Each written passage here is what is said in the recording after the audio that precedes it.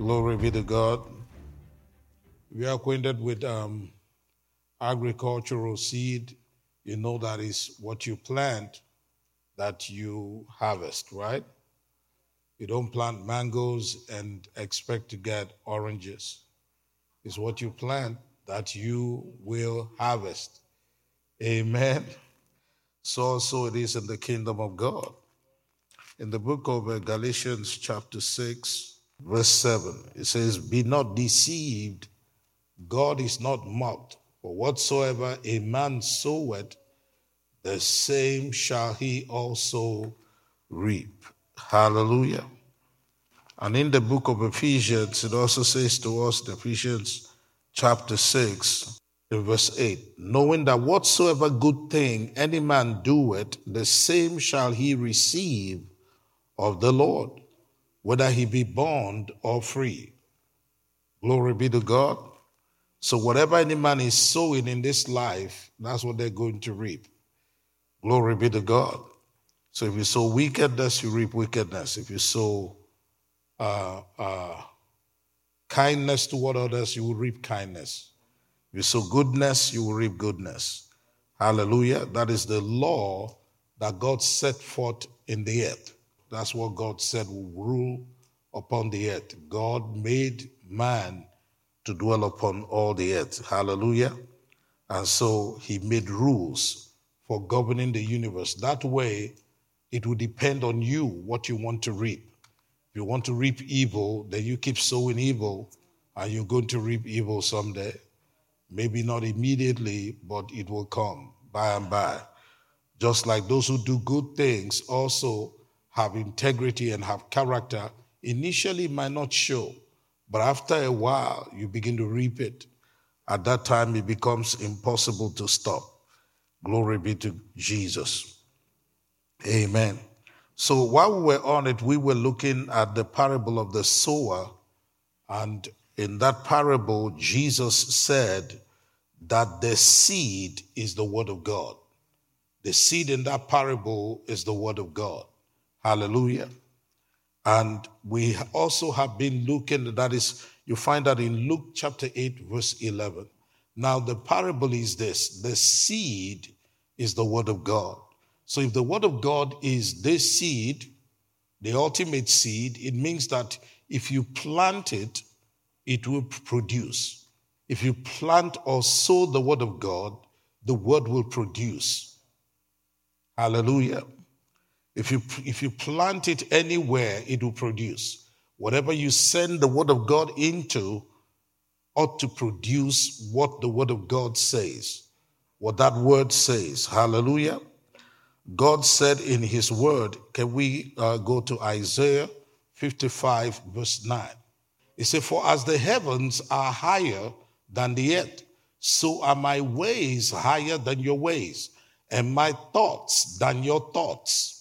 Now, at this time, nobody was born again upon the earth, and so he was talking to men who were unregenerated. Hallelujah. So they were men of the senses. And so God was talking to them about how he operates.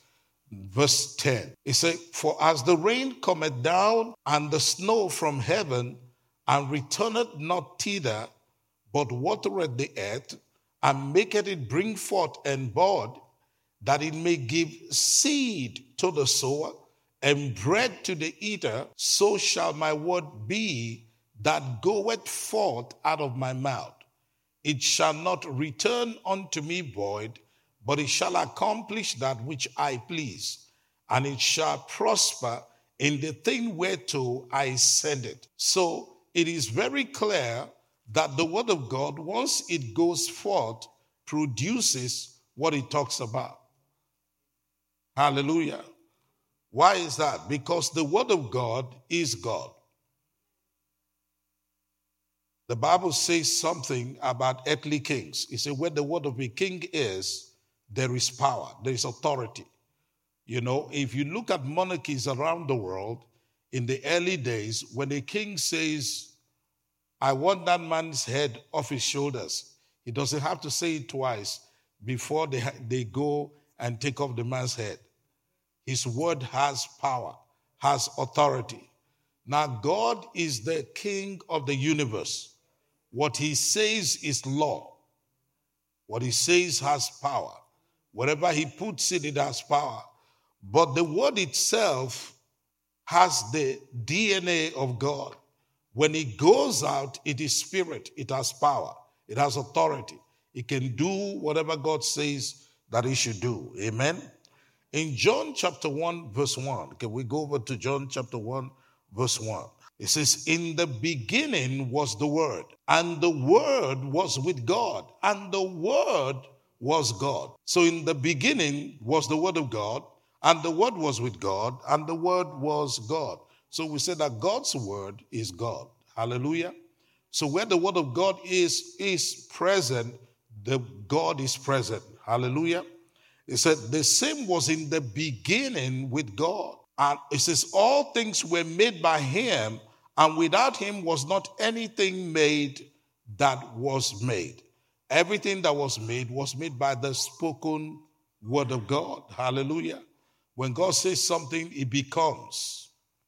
It says in him was life. In who was life? The word. In him was life, and the life was the light of men. And the light shined in darkness, and darkness comprehended it not. There was a man sent from God whose name was John. The same came for a witness, to be a witness of the light, that all men through him might believe. Through the witness of John the Baptist, that all men might believe.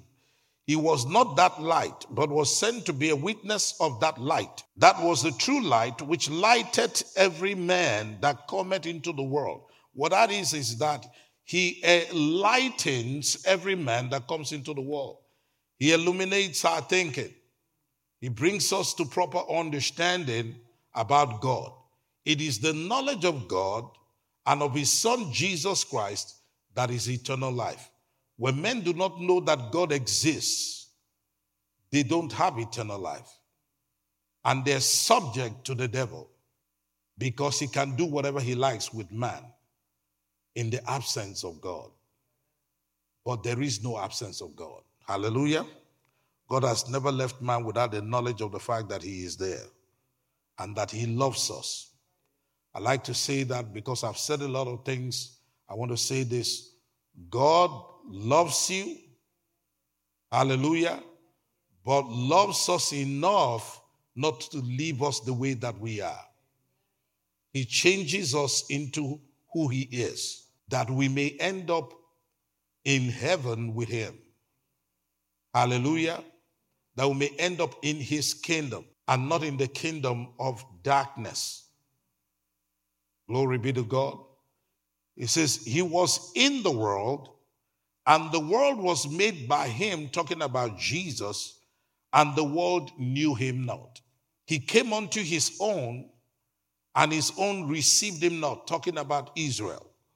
But as many as received him, to them gave he power to become the sons of God. This word power here is the Greek word exousia, and it means authority. He gave them the right, the authority to become the sons of God, even to them that believe on his name, which were born not of the will of blood, nor of the will of the flesh, nor of the will of man, but of God.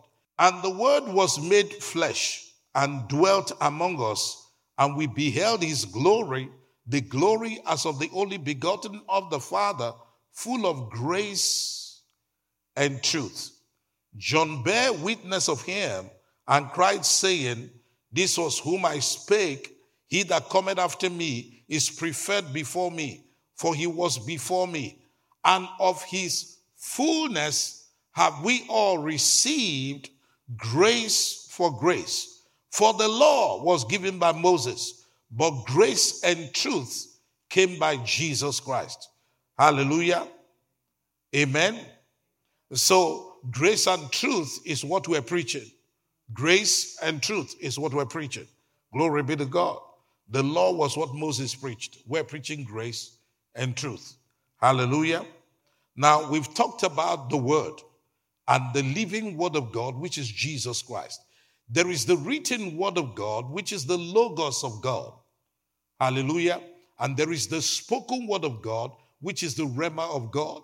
That is God's inspired utterance, or God's word inspired for a particular person or place or thing, spoken by a living person. Amen. God's revealed word. Amen. Hallelujah. That's the rhema of God. Praise the Lord Jesus. When we read the logos of God and the written word of God, and we understand it, and we use it rightly, where there is a situation and that word comes out living, activated by the Spirit of God, that's God's rhema. Praise the Lord Jesus. Amen. All right, I want you to bear all of that in mind. Hallelujah. The word of God has the nature of God. The word of God has the life of God. The word of God is God. Where the word of God is present, God is present. And the word of God has the power to produce what it talks about. The Bible says concerning the gospel.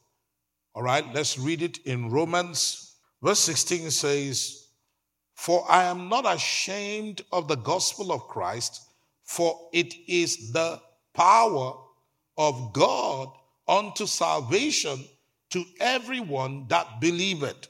It is what? The power of God unto salvation to everyone that believeth. It doesn't say that the gospel contains the power of God. It says that the gospel is the power of God unto salvation. And this word power here is not authority to save. It is actually the power to save. The dunamis to save. The empowerment to be saved. That is what the gospel is. The gospel is the empowerment to be saved. So when you receive the gospel, you are empowered to be saved. Hallelujah. Glory be to God. Salvation comes to you through the gospel. It says the power of God unto salvation to everyone that believes, that believeth. Can we look at the New King James here? It says it's the power of God to everyone that believes. The gospel is the power of God to salvation for everyone who believes. For the Jew first, and also for the Greek. For therein is the righteousness of God revealed from one degree of faith to the other. It said revealed from faith to faith. As it is written, the just shall live by faith. Hallelujah. Now, we don't usually read the next verse, but I will read it. The reason is because we're in the last of the last days. The last days began when Jesus came and died, rose again, and the church was born. That was beginning of the last days. Hallelujah. So over 2,000 years ago that Jesus died and rose again was the beginning of the last days. You can imagine where we are in the last days right now. If we're in the last of the last days. So we're in the last of days, the end of time. Hallelujah. So it says, in the same gospel, it says, the wrath of God, for the wrath of God is revealed from heaven against all ungodliness and unrighteousness of men who hold the truth in unrighteousness. Praise the Lord. Now remember that in Christ, God becomes your righteousness. You and I's righteousness. He who knew no sin, God made to become sin for us, that we might be made the righteousness of God. So we have been made the righteousness of God. If you're giving your life to Jesus Christ, righteousness has been given to you as a free gift. It is yours. You have a garment in the realm of the Spirit.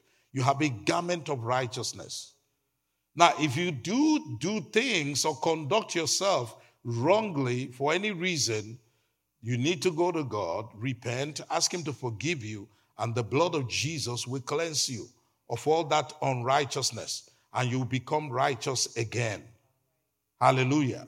If you backslid, when you return, God cleanses you of the old thing and gives you the nature, gives you back a clean garment. Hallelujah. So at no time is a believer allowed, or is it necessary for a believer to wear a stained garment? It's not necessary. Praise the Lord. Don't go to bed with sin. Ask God to forgive you. If you're living wrongly, correct yourself, judge it, and live rightly. Now, the word of God is spirit and it is life. The word of God is what? Spirit is a spiritual force and has the life of God in it. It has eternal life in it. Hallelujah. In Hebrews chapter 4, verse 12, the Bible tells us, it says, for the word of God is quick and powerful. This word quick here means living, and powerful. Iskos. It's word from where we get the word energy from. It's energetic. It energizes whatever it gets into. If you put the word of God in your body, that word will energize your body. The word has power. It has life in it. It has power. It is quick. It is living. It has life. And it is powerful. Sharper than any two-edged sword. Piercing even to the dividing asunder of the soul and the spirit, and of the joints and the marrow, and is a discerner of the thoughts and of the intents of the heart. Amen. Now, the word of God is spirit. Jesus said, the words that I speak unto you or say unto you, they are spirit and they are what? Life. Hallelujah. So the word of God gives life to every situation it touches. The Bible tells us in the beginning that the earth was without form and void. God made the heavens and the earth was without form and void. And he came and said, let there be light. He said, light be. And the Bible says that light came on the scene. And then he began to create with what? Words. Number 3, we've done number 1, that the word of God has the nature of God. Number 2 is that the word of God is spirit and life. Hallelujah. It's powerful. It's energetic. It is quick. It is living. It possesses the function of life. It subsists. It has life and vigor to it. And the word of God is energetic and able or capable of doing something. When you send the word, it will do something. The word of God is living and powerful. That was why Jesus said something. He demonstrated that when he was talking to the fig tree. He said, no man eat fruit of thee hereafter forever. The minute he said that, the tree died. Why? The word of God entered into the tree. Hallelujah. This is the reason why your words are important. Your words can stand. You see, we in our words have to agree with God always. Because we are part of God. We're part of him.